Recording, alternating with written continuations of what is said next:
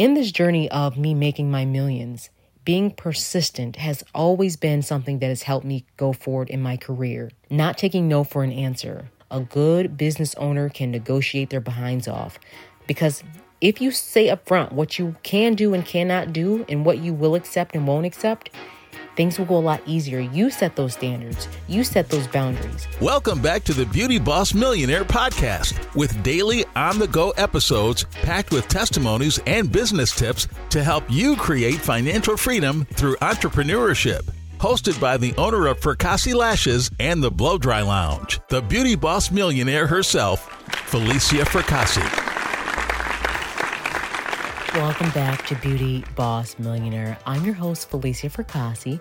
The objective of this episode is really just to talk about how being persistent and not taking no for an answer helped me make my millions. Being persistent is defined as continuing firmly in despite of opposition. There's always going to be opposition, especially if you're coming up out the bottom like myself. No money, not really having a lot, trying to figure out how to make it all, trying to figure out this whole thing called life. You made a little money, now you got a little clothes on your back, now you're on your own, you graduated college or maybe you didn't. Whatever it is, basically you're in hustle mode.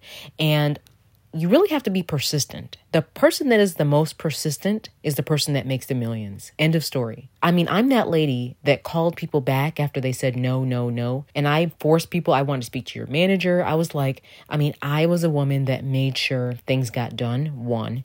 And two, if things didn't work out, I didn't give up. I tried again and again and again, because you can't give up. There's going to be people that are doing stuff similar to you, but you have to still keep going. There's going to be people that just do things like you. And remember that this is your unique journey, and whatever God has for you to do, it will be fulfilled as long as you keep on being persistent, not giving up. I'm not a lazy person at all. I will work, and sometimes I don't know how to sit down, to be honest. But this has also been a benefit to me because I'm very consistent and persistent, and I'm that lady that's going to turn the flint and stone into fire. I'm that woman that's going to make it work even when everyone else says no, it's not going to work.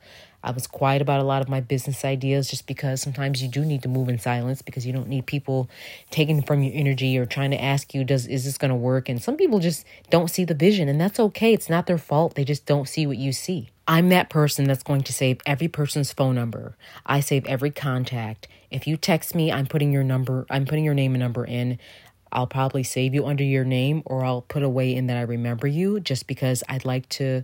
Sometimes contacts are invaluable. You never know what that person, you can reach out. I'm really good at networking.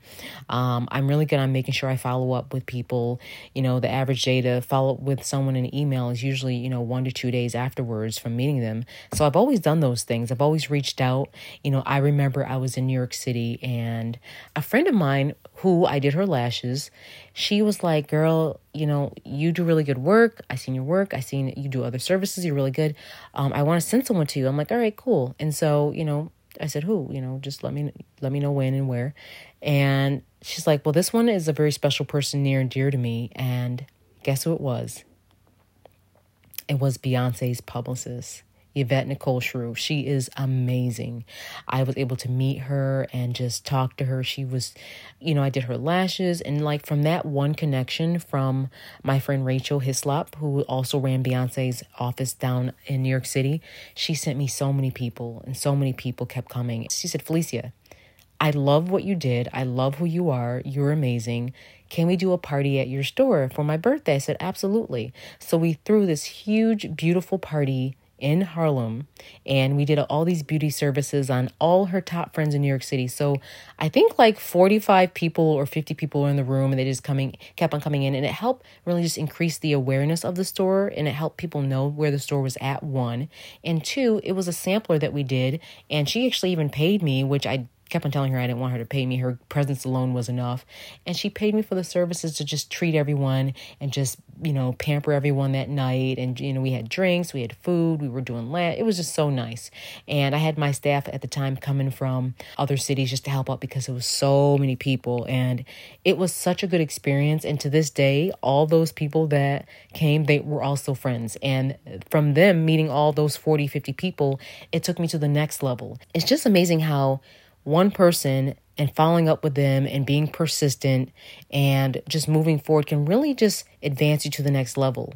And I've always been conscious of everything that I'm doing. I've always been aware. I'm very like a self-aware person. I've always used grace. I've always had a really good attitude towards things because, you learn in life being mean or being rude or having this ego will not get you anywhere.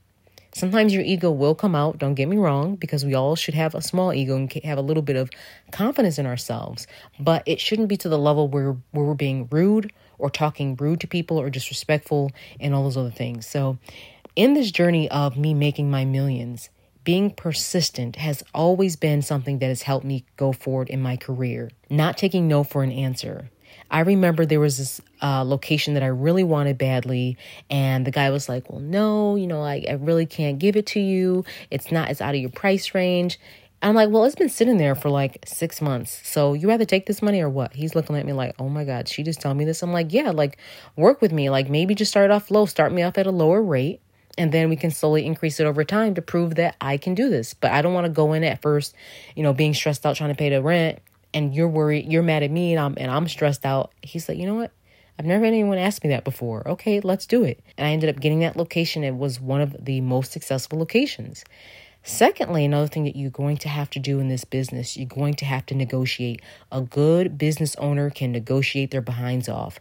Because if you say up front what you can do and cannot do and what you will accept and won't accept, things will go a lot easier. You set those standards. You set those boundaries. Negotiate what you will pay and what you cannot pay. And hopefully this person will understand you. Obviously, with negotiation, you have to use good reason. You have to use a good amount. But you also don't want to overcommit yourself in a position that you cannot do. Look at your numbers, run your numbers before you negotiate, especially if you're getting a brick and mortar or if it's a job that you are outsourcing or something. You just need to make sure you can pay the price and that they're also delivering.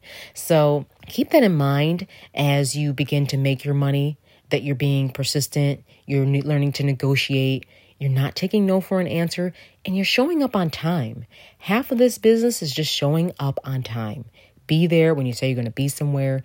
And keep all those contacts that you meet, all those people that you link up with, have it in an organized system, whether it be your phone. My pet peeve is when I see people and I see their phone and they did not bother to save a contact that was very important.